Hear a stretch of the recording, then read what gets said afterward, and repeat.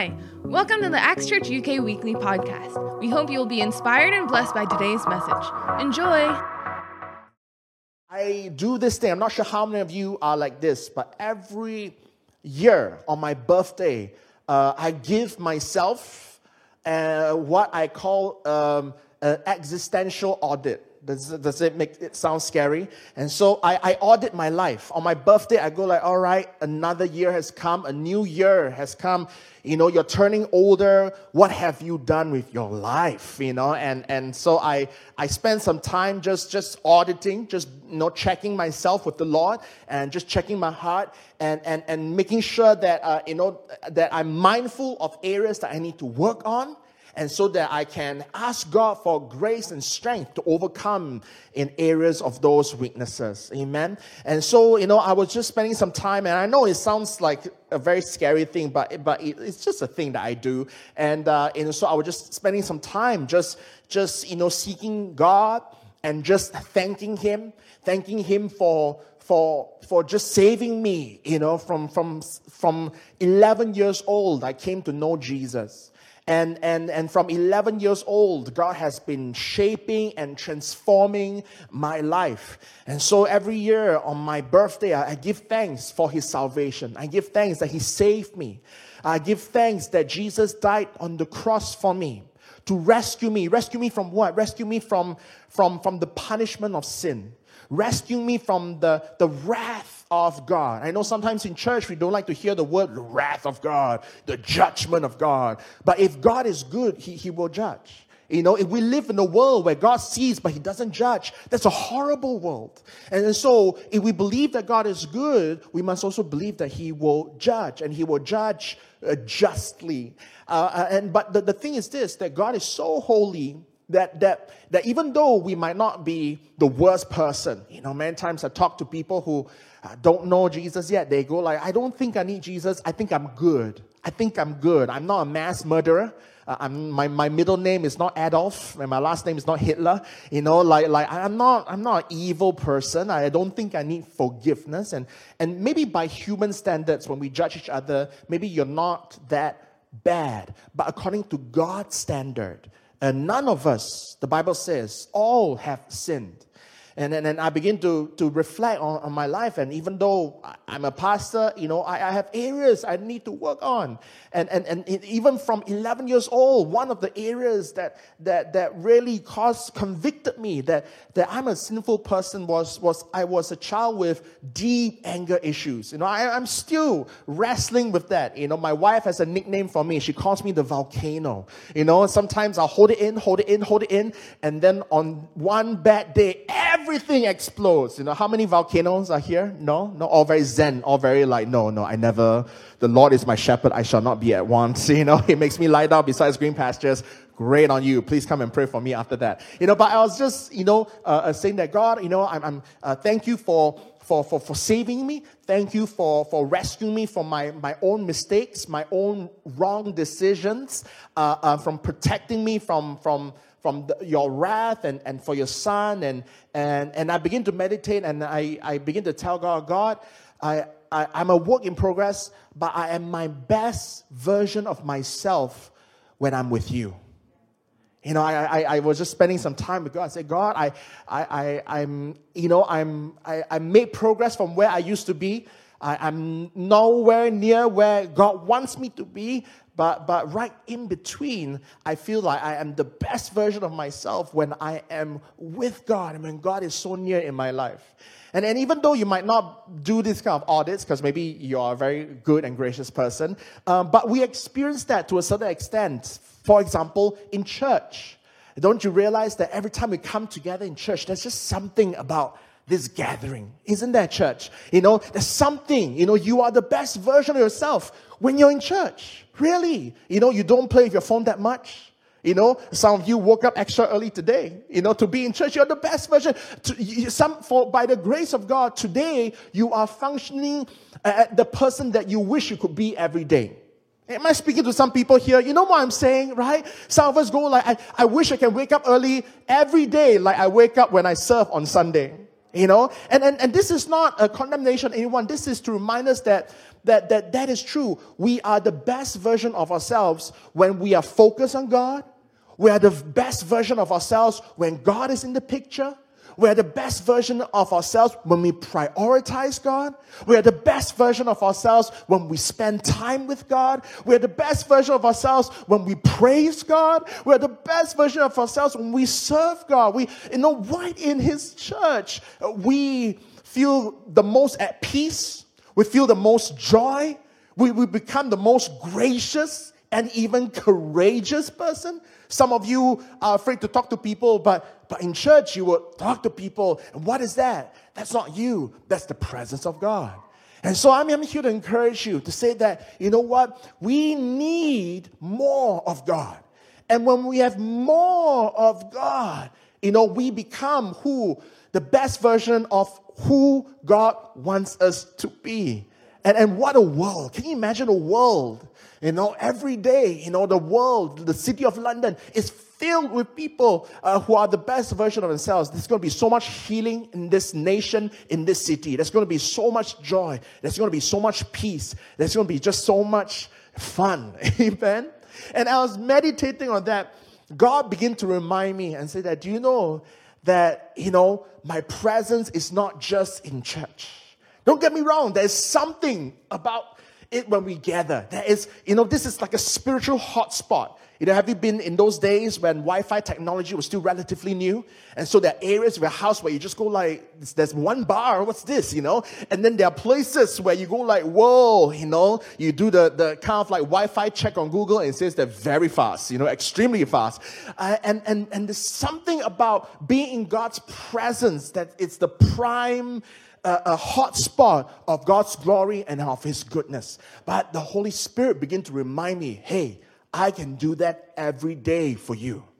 And my hope today is to help us to live being a little bit more mindful, being a little bit more involved, and being a bit more, in sync with the Holy Spirit. And so if you have if you're planning to take down notes, if you have a Bible and a notepad, why don't you write down this? If you're taking down notes, the title of my message today is called Living by the Spirit. Living by the Spirit. And God is saying that teach my people how to live by the Spirit so that they can experience His glory, His power, His peace, not just once a week in church. Not just, at homes or prayer meeting or every time Christians gather, but every day of our lives. And that we can even bring that presence to wherever God wants us to be. And so why don't you turn with me to John chapter 14, verse 26. John 14, 26. We're going to read this. All right? And then we're just going to unpack it. John 14, 26 says this. Jesus is teaching.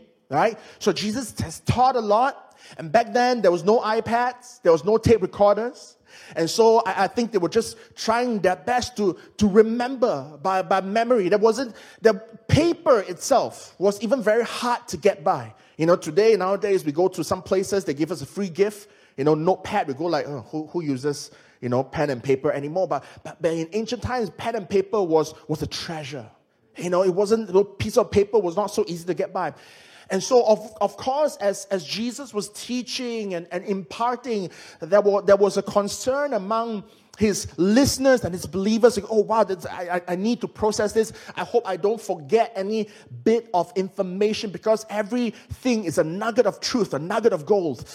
And then Jesus says, don't worry, the Helper, the Holy Spirit, whom the Father, amen, we have a God the Father, will send in my name. He will teach you all things and bring to your remembrance all things that I said to you. Do you know what's the biggest problem that many Christians face every day? The biggest problem that Christians face daily is not your addiction. It's not your fear. It's a memory problem. Many times we forget. It's not like God is not good, but we forget that He is good. It's not that God is not in control. We forget that He is in control. It's not that God doesn't answer our prayers. We forget that He answers our prayers in His perfect timing and in His perfect way. And so, Jesus here is saying that not only will the Holy Spirit come upon you, the Holy Spirit will not only teach you and help you, but the Holy Spirit will help you to remember. Turn to your neighbor and says, remember. Remember. Amen. And the Holy Spirit will teach us to remember how to live for Jesus, how to live in the way that's pleasing to Him, and how to live victoriously. I find myself like that. How many of you here,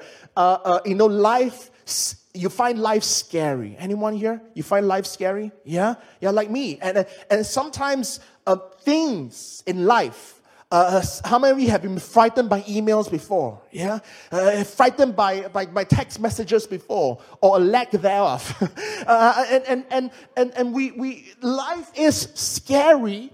And sometimes if you're like me, there are days where I can be so overwhelmed that I get paralyzed by that fear. And I feel it's not like I want to be lazy. It's not like I want to be unproductive. But I just, sometimes an email, sometimes a text message, or sometimes just something, a bad news, it's almost spiritual. It just zaps all strength out of me. You've been there before? And I go like, oh man, I don't know how I can do this. And it's in those times, it's not like in those moments of weakness, God is certainly not real. God suddenly becomes a figment of my imagination. No, far from it. It's those times that I actually need to remember that even though I'm scared, but God is still in control. Even though I might feel weak, but He is my strength. Amen? And if only we could be reminded every single time we go through an obstacle, wow, what a victorious, what a fulfilling, what a fun life that will be. And maybe, some of us here, recently you've been through some really tough time. Maybe you've had a health problem. Maybe you had a horrible time at work. Maybe you've received some bad news about, back home or your health. I want you to know that no matter what, that bad report, that bad interaction, that bad review does not have the final say. God has. Amen? He is seated on high. Jesus is seated on the throne. He is in charge. And we just need to remember that. Amen? And so, I want to help us. How do you live by the Spirit? By constantly remembering that not only is God still on the throne, but the Holy Spirit lives in us. The Holy Spirit lives in us. And I believe that many times that is the most underestimated and underutilized aspect of our Christian faith. Is that as Christians, not only do we sometimes allow the bad news of life to rob us of the good news, but we actually forget that we have the Holy Spirit in us. Some of us here, we know, I had fellowship with some people. I visited your houses before. And some of you are so tech savvy. You're like a Tony Stark. Your whole house is AI. Turn light on, the light is on, And you're cooking something and then you're baking something. You're putting a half-baked cake into the oven. And then instead of setting the timer like me, you will go like, Alexa, set reminder for 50 minutes. And then your house talks back to you. I was like, whoa, this is like science fiction. No, it's real life. But how many of us here actually know that we have the Holy Spirit dwelling in us? And He's more than an AI. Amen? He's the Alpha, He's the Omega, and He's raw power. We sing, right? We sing and we declare before that the same power that conquered the grave, the same power that caused Jesus to be resurrected, we declare, we sing it, we say, it lives in me, in us. But how come we don't ask Him for help? How come we forget Him? How come we don't depend on Him? And so, my encouragement for all of us here, because don't get me wrong, As Christians, when Jesus has set us free, we are free indeed. But it's also a spiritual thing. You know, the chains that Jesus broke in our lives are not just physical chains, because if they were, they will be forever broken. But they are spiritual chains. And we're spiritual beings. And sometimes, even though Jesus has set us free and broke those spiritual chains, sometimes the spiritual chains have a way of growing back. You've been there before. And so even though you love Jesus very much, you still struggle with fear. Even though you love Jesus very much, and has He set you free? Yes, He has. But we still struggle with addiction. We still have issues with surrender. We still struggle in certain areas of our lives. Certain areas is like the Holy of Holies, you know. And then certain areas is like the outer darkness, you know. And does it mean that you are evil? Does it mean that God doesn't love you? Does it mean that you are a phony Christian? No. It just means that we just need more help from the Holy Spirit. And that's what the Holy Spirit is. He comes, He fills us, He dwells in us, but He's also there to remind us and to help us. He's a helper to live victoriously for God. Amen? And so, if you are a Christian and you love God, but you still struggle to be consistent in your walk with Him, you're at the right place at the right time. Nobody here is going to judge you. Nobody here is going to hate on you. We're going to help you with the help of the Holy Spirit. Amen?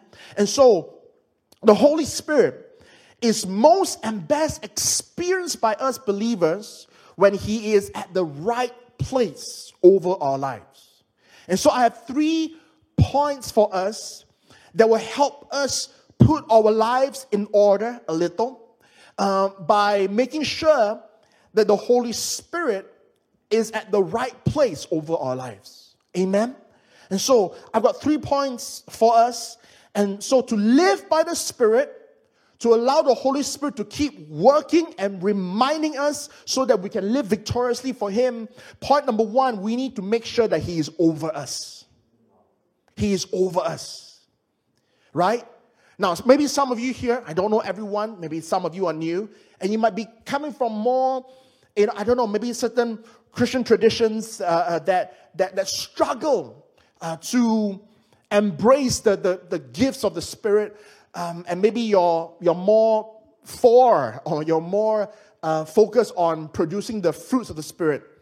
Whether gifts or fruits, it's of the same Spirit. And even if we disagree or we are still processing what does that gift mean and how does that operate in our world today, it doesn't change the fact that the Holy Spirit is alive and the Holy Spirit dwells in us. If God is in us, then my question to all of us here today, God's question to all of us here today, is where is He? If God is in us, is He by the side? Is He in a little compartment that we open up once a year, called Pentecost, or called break in case of emergency? And you go like, oh, I need the Holy Spirit. But it's only when there's life and death that you break the glass and you start speaking in tongues. You know, and if the Holy Spirit is present and alive, then He needs to be over us. He needs to be Lord over our lives. He needs to be lifted up. We need to be constantly aware of Him. The Holy Spirit is not an addition. It's not an add-on to your faith. He is the author of your faith. And this is so evident. In fact, it's so evident from the very beginning. So, to help us understand the importance of having the Holy Spirit over us, let's turn to Genesis chapter 1. But let's look at verse 2. Genesis 1:2. Right? Simple, I know, we know this by heart. And sometimes it's in the simple things that we just fly by and we miss it. But here, let me just break it down to you. I was meditating on this recently and God began to show this to me, and I hope it blesses you too, right? So, of course, in the beginning, God created heavens and earth, right? And then verse 2, the earth was without form, void, and darkness was on the face of the deep. The deep what? The deep waters, right? And the Spirit of God was hovering over the face of the waters, right? Okay, this is where I need you to pay attention, okay? The earth was without form and void and darkness. Times like this, we need to remember that the Bible wasn't written originally in English. And English sometimes is very polite and very tame. But in the original Hebrew, it says that the earth was without form and void. And so if you're going to impress some friends, without form, the Hebrew word is tohu, right? And void, right, is vohu. And so in the beginning, it was formless and empty and desolate. The Hebrew word is tohu vavohu. Okay, not tofu, but tofu, okay? But tohu vavohu. And if you look at the Strong's Concordance, it means chaotic, disordered, and incomplete waste. Have I just described your room? No, I'm just joking. Sometimes our lives, even though we know Jesus, it can be very chaotic. Sometimes your lives, even though we know Jesus, it can be very disordered, unorganized, messy. And sometimes in our lives, even though we know Jesus, it's just a wasteland. And so, God is saying to us that in the beginning, He created everything, but everything was still chaotic. And even chaotic, just chaotic water, chaotic mess everywhere. And this is where my lawyer part kicks in. As a lawyer, we love punctuations. Because a punctuation, a comma, a dot makes all the difference. And you see what's there, right? The earth was chaotic, waste, void, tohu vavohu. But then it says full stop. It was tohu vavohu on the face of the deep waters. But full stop. Full stop because the Spirit of God, Ruach Elohim, was hovering over the face of the waters. I want you to catch this. Before the Spirit was hovering over the waters, it was tohu vavohu. But when He was hovering over the waters, it became calm waters. And again, the English translation misses this because in Hebrew, the water is certainly called Hammayim. And Hammayim just means water that can lead to life. So in the very beginning, God is saying the importance of the Holy Spirit. When He's not over you, chaotic, disordered, wasted potential. The earth, imagine that, the earth, so beautiful. But until the Spirit was hovered, the earth will continue to be a wasted potential. I love it when science and the Bible just merge. Because if you look at the universe, and recently they upgraded the telescope so you can look really into the universe, and they still cannot find an inhabited planet. But do you know what they find? A lot of uninhabited. They find a lot of planets, planetoids, spherical form shapes that are living proof of tohu vavohu. And only one planet that has life. Because the Bible says the Spirit chose to hover over this particular one. Why is the third rock from the sun, aka planet Earth, or science fiction Terra, why is this so special? It's only special because the Spirit chose to hover over it. And so when you allow God to hover over your life, a lot of us, we want... we go like, oh, I want God, We're like making our own sandwich, like going to Five Guys, making an order. And we go, oh, I want God, that has got to be the main patty, right? I want that, a little bit of drizzle of grace, a slice of cheese called mercy, some sesame seeds called worship. But leave the pickles of the Holy Spirit out. No. The Holy Spirit is not a pickle that you can live out. The Holy Spirit is not a condiment, not a mustard that you don't like that you can pick. No, the Holy Spirit is everything. And until you put Him in the rightful place, No matter how talented you are, no matter how many times you read the Bible, no matter how rich you are, your life will continue to be chaotic, disordered, and a waste until He is in the rightful place. And that's why it's so important for Him to be over us. Over us. Is the Holy Spirit constantly on your mind? Or is He the last thing on your mind?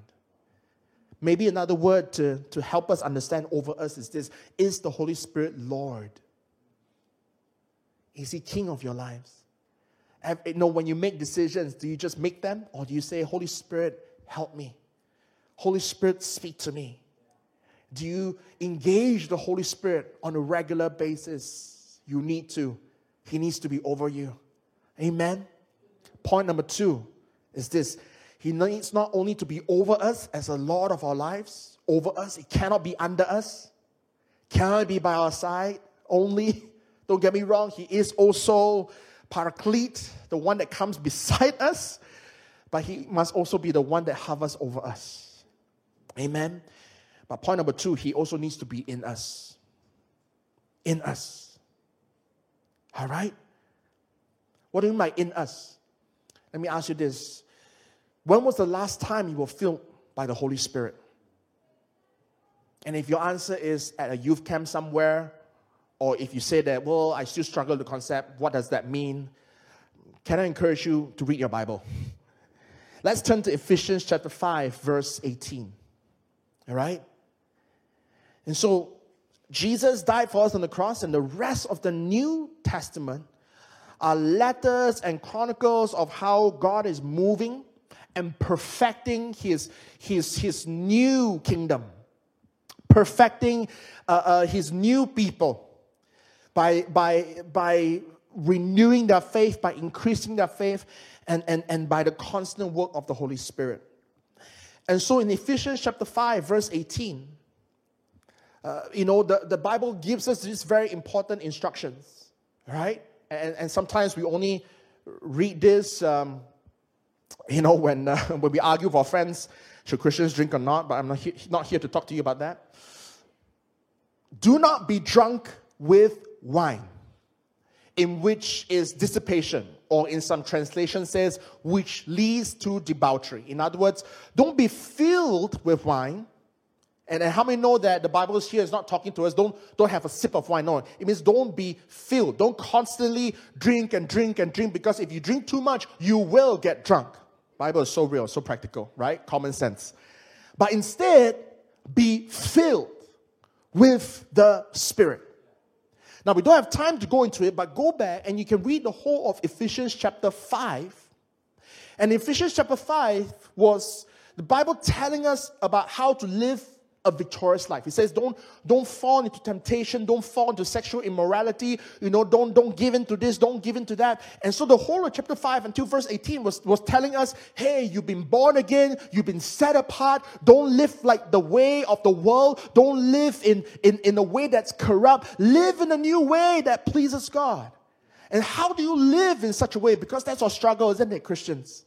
We love God, but we still have our addictions. We love God, but we still live in this world. And every day we are tempted, one way or the other. We are tempted by different things. We are tempted. So how do we overcome our temptations in a world full of temptation? The Bible tells us, well, do it by being filled with the Spirit. And this is where I need us to unpack a little bit. Why do you think people drink to get drunk?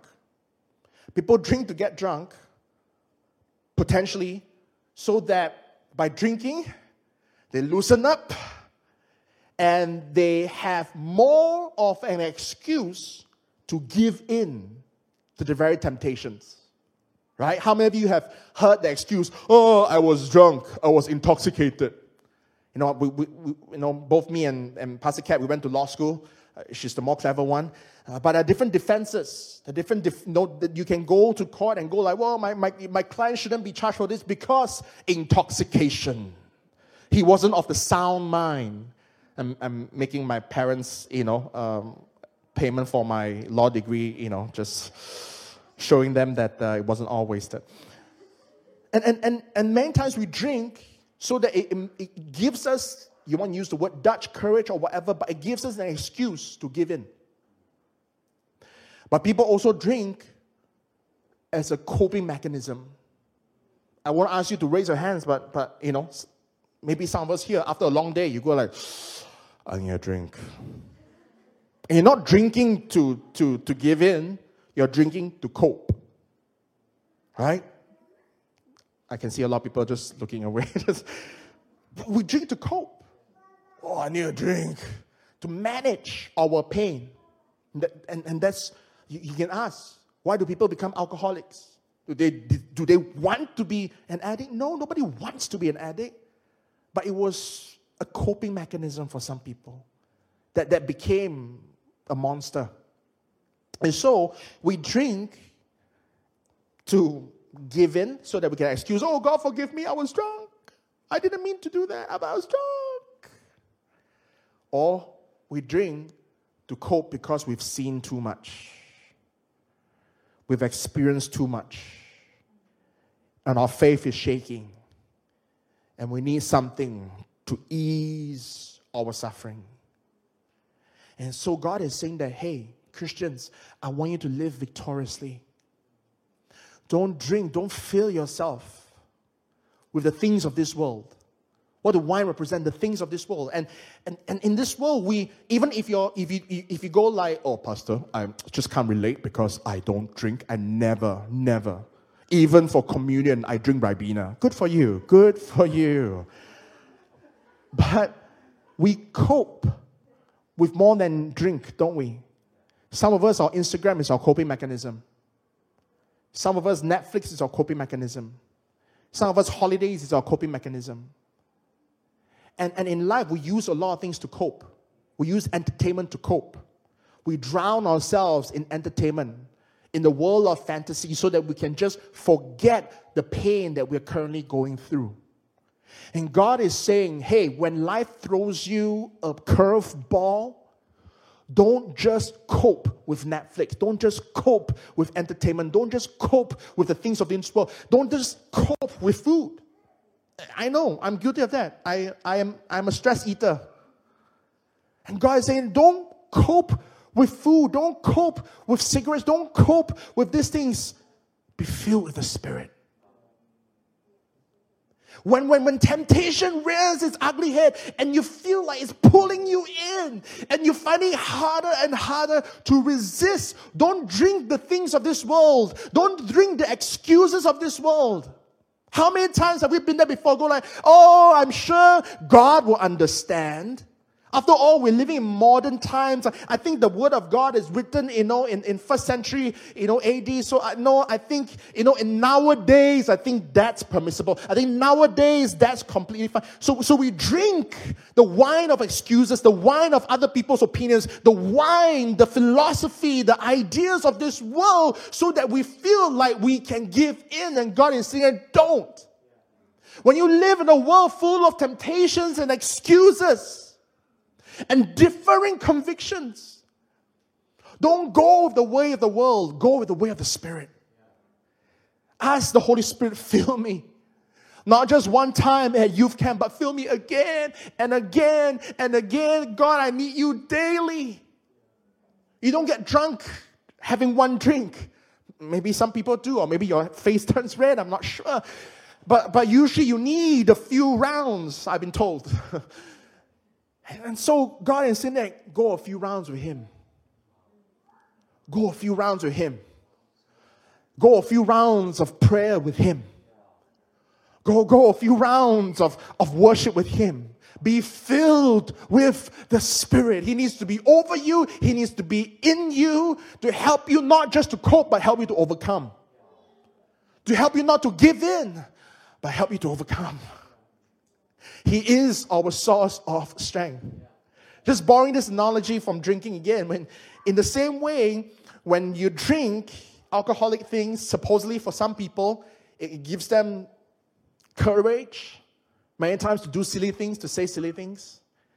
But I believe it's going to be the opposite. When you're filled with the Holy Spirit, it's going to give you courage to say the right things.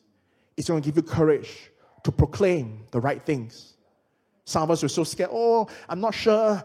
No, can I pray this, pray over life? Can I proclaim this? Can I ask God for healing in such a way? Be filled with the Spirit. And then you'll find your prayer life go up another level. Amen. Point number 3 is this. God needs to be over us. He needs to be in us. And He must also work through us. Through us. In case you still don't know, we need the Holy Spirit in every pore of our life. Every part of our lives, we need Him to be flowing through us, to be dwelling in us, to be lording over us. We need Him. We need Him. Oh, we need Him. On a daily basis, we need Him to save us, to remind us, to help us. Let's go to some scripture. I got 3 scriptures. I'm going to read it in quick succession, and then I'm going to come and help us unpack it. Luke chapter 12, verse 11 to 12. Luke 12, 11 to 12 says this. Now, when they bring you to the synagogues and magistrates and authorities, do not worry about how or what you should answer or what you should say, for the Holy Spirit will teach you in that very hour what you ought to say. Okay? Think about that. Meditate on that. Matthew chapter 10, verse 19 to 20. But when they deliver you up, do not worry about how or what you should speak, for it will be given to you in that hour what you should speak. For it is not you who speak, but the Spirit of your Father who speaks in you. Wow, just meditate on that. Right? Similar themes. Let's go to Mark chapter 13, verse 11. Mark 13, 11. But when they arrest you and deliver you up, do not worry beforehand or premeditate. That's a very law word, which means think beforehand. Premeditate what you will speak. But whatever is given you in that hour, speak that. For it is not you who speak, but the Holy Spirit. See, 4 gospel accounts, 3 of them have this repeat statement on how the Holy Spirit is best experienced, when the Holy Spirit is most alive. You know, some of us here, we go like, I want to experience more of the Holy Spirit. How? When you allow Him to flow through you. Now, you don't need to be arrested. Okay? So don't go like, wow, okay, I get it. I'm going to go outside, get arrested, and then at the police department, whatever I speak will be from the Spirit. No. Okay, this is talking about persecution. This is talking about when people arrest you for preaching the gospel. In other words, if you want to be a Christian, a lot of times we want to experience, I'm not sure about you, but I want to experience the true, unadulterated power of the Holy Spirit. I don't want to be by the sidelines looking at photos and videos of certain conferences and going like, oh wow, is that how the Holy Spirit moves? Oh, I wish I was there. No, I want to experience it.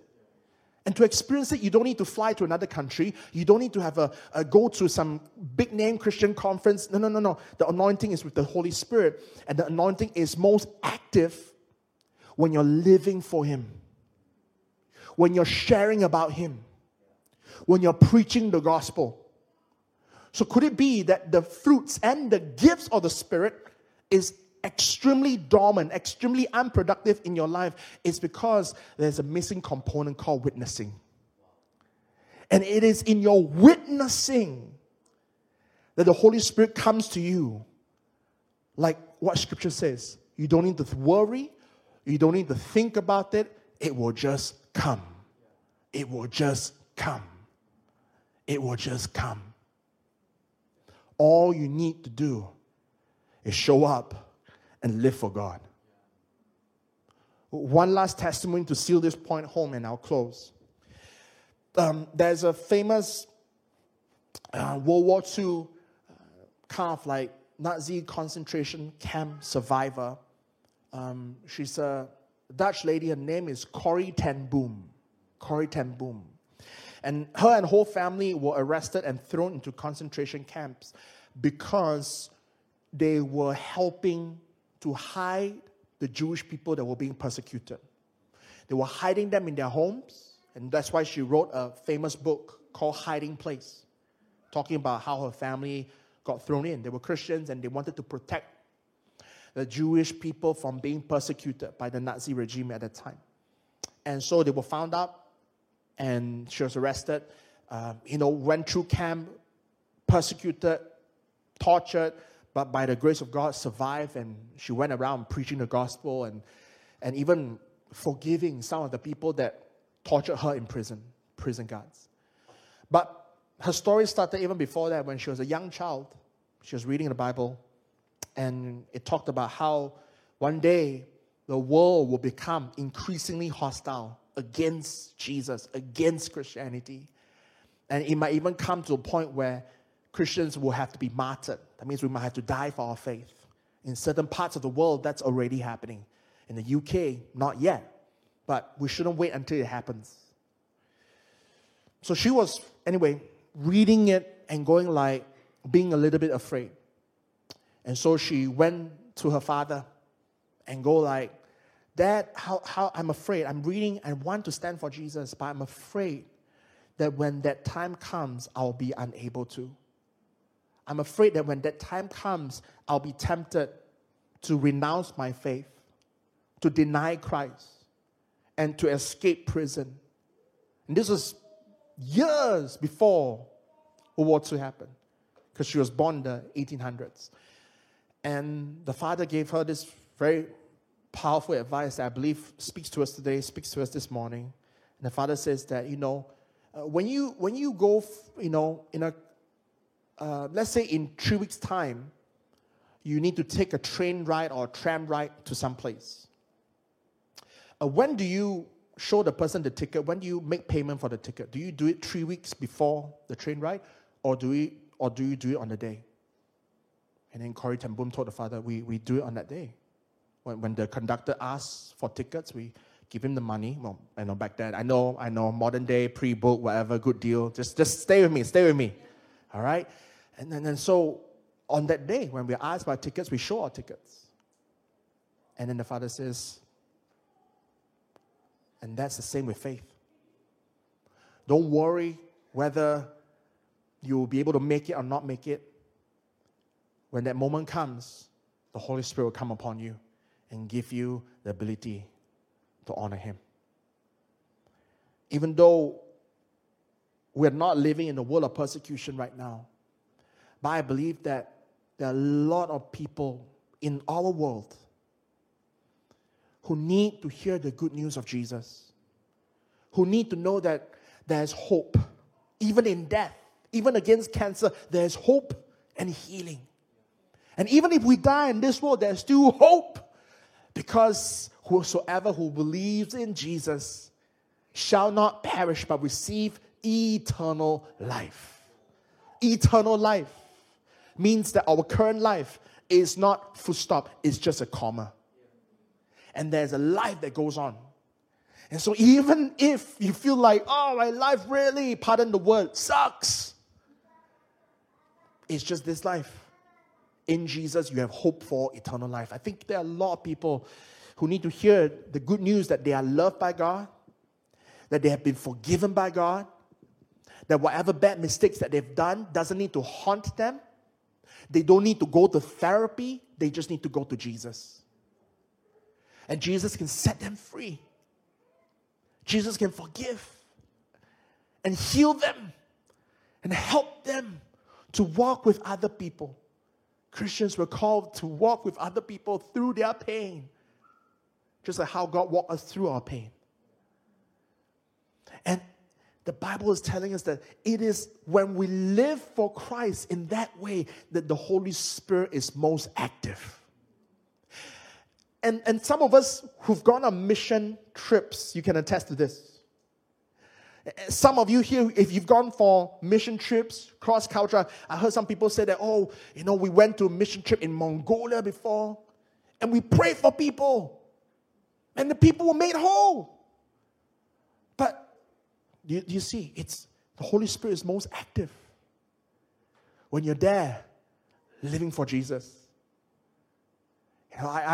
I'm from Malaysia, and one country that I, before coming to the UK, often did missions for was Indonesia. And in Malaysia, you do speak a language that's similar to Bahasa Indonesia, but it's very, very, very different when you actually use it in everyday life. And I remember going there for missions, and we have a local church there. So I thought, missions, I'm just going to support our local team. That's what I thought in my first trip there. And but but thank God we have a really on fire, God-loving pastor there called Pastor Franz.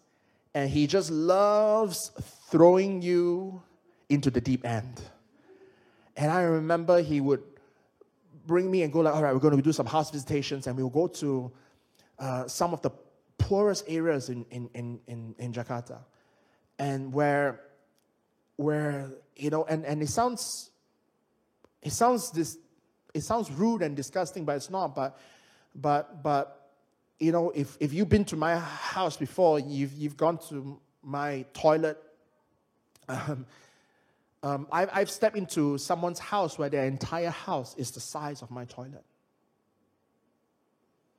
And then Pastor Franz will go like, all right, this family, we've been trying to reach them, but the father's unemployed, the child is sick. Pastor, pray for them. And I'll be like, but you're the local pastor, you pray. And I don't speak the language. My first trip. And then he goes, no, you pray. And then he sets you up for the deep end. He says that, oh, shalom, good to see you. Oh, I brought a very important friend all the way from Malaysia. He came straight from the airport because he heard that you were in need and he wanted to pray for you. My Indonesian is rusty, but I could understand as much as that. I go like, that's not the plan. But right then, what do?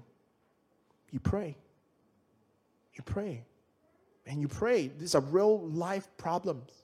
And you can't pray prayers like, oh, God, just bless them. You got to really dig in deep and go like, God, give me the words. Because my empty words of encouragement will not help this family. And so that's where you really go like, wow, you know, you start sweating sweats of faith. And God just, the Holy Spirit, right then, would just suddenly drop words in Bahasa Indonesia, which I've never used before. I start saying it, say this, pray this, say this, pray this. And in the mission trips, I pray the shortest of prayers, partially because limited in vocabulary. 10 seconds and done.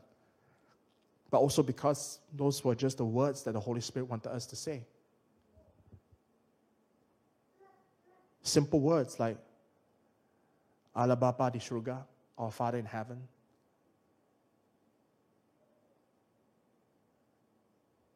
Sembuhilah ibu. Heal this lady.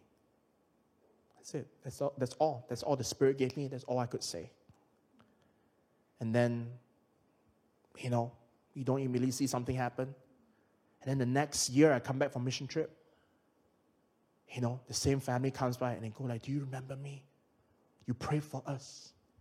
After you visited us, after you prayed for us, my wife was unable to conceive. We conceived. My husband who couldn't get a job, got a job. My son who was a dropout in school, now he's going back to school. Thank you for praying for us. And that's when I go like, it's not me, it's the Spirit. I'm just sharing this because I believe the Holy Spirit is saying that this testimony is not just for Indonesia. This testimony is much needed in London. There are people in this city, there are people in this nation that need our prayers. They need our testimony. And the Holy Spirit is most active when we partner with Him in fear and trembling. A lot of times we go like, how can I know the Holy Spirit is real? Get out of your comfort zone. By faith, in fear and trembling, love your neighbor. And as Scripture will say, see the Holy Spirit show up and show off. That's how we live by the Spirit. Amen. So I'm going to close this in prayer and let's maybe spend some time just worshiping. And maybe for some of us here, you love God and you recognize the need for the Holy Spirit, but He's not Lord over you. He's under. He's in one corner. And maybe in this time of worship, would you get your house in order? Would you get your life in order and begin to exalt the Holy Spirit to His rightful place over your life? and see the chaos in your life begin to cease. Some of us here, we're really struggling with our walk, struggling with temptation, struggling with addiction, struggling with different things. And we are either at the verge of giving in, or have given in already. We've drunk the wine that leads to debauchery. Or for some of us, we are finding other ways to cope. Oh, I'm very addicted to pornography, so I don't know how to overcome that. Okay, I'm going to play a lot of sports. I'm very tempted in that area, so I'm going to read this book. You know, I wrestle with a lot of fear, so I'm going to read this self-help book. And God is saying that you don't need to find the things of this world. No video game, no entertainment, no self-help book can be a substitute for the Holy Spirit. The best they can do is help you to cope, but not be victorious. But when you're filled with the Spirit, you will be victorious.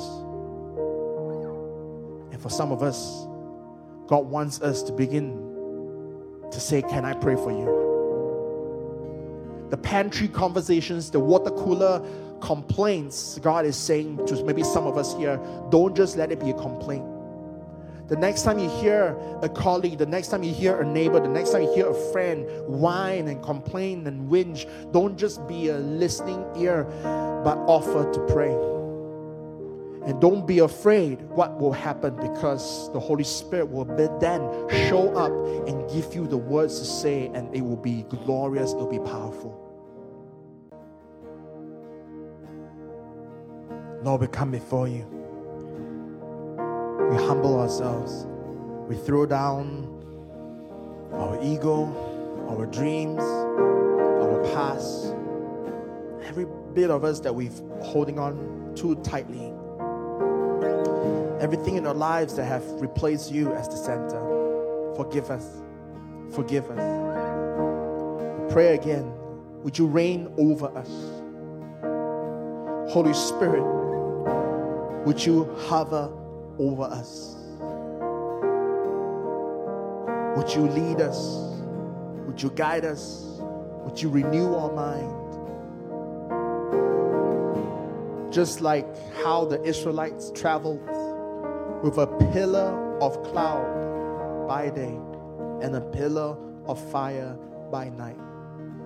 Holy Spirit, would you be our pillar, our strength, our guide? Be the true north of our lives. Holy Spirit, fill us. We are weak. We are dry bones without you. So fill us, Holy Spirit. God, we say we don't want to give in anymore. We don't want to live by our own justification and excuses anymore. We reject the wine of this world and the coping mechanisms that we've picked up along the way, the self-justifications we've picked up along the way. And God, we say, fill us with your Holy Spirit so that we can live a holy life for your glory. And God, we pray that as we live, make us your mouthpiece. We refuse to be silent anymore. Help us not to be fearful of how other people will look at us. Help us to love you more than we love our friends, so that we care about your opinion more than we care about the opinion and the looks of others. Help us to be mindful of your look over us. And God, we pray, use us as your mouth. Use us as your hands and as your feet. Give us boldness to speak. Give us compassion to love. Give us a soft heart that is quick to obey, and tough hands that are quick to serve. God, again we pray, Holy Spirit, be over us, be in us. Lord, would you move through us? In Jesus' name we pray. Amen. If you've been touched by today's message and would like to invite Jesus into your life, why don't you join me in saying this prayer? Lord Jesus, thank you for paying the ultimate price for my sins by dying on the cross for me. I receive your love and forgiveness and eternal life by faith. Come into my heart and life and be my Lord and my Savior. Fill me with your Holy Spirit. In Jesus' name, amen. Thanks for tuning in today. We hope that you've been blessed by today's message. For more information about Acts, you can check out www.actschurch.uk. God bless.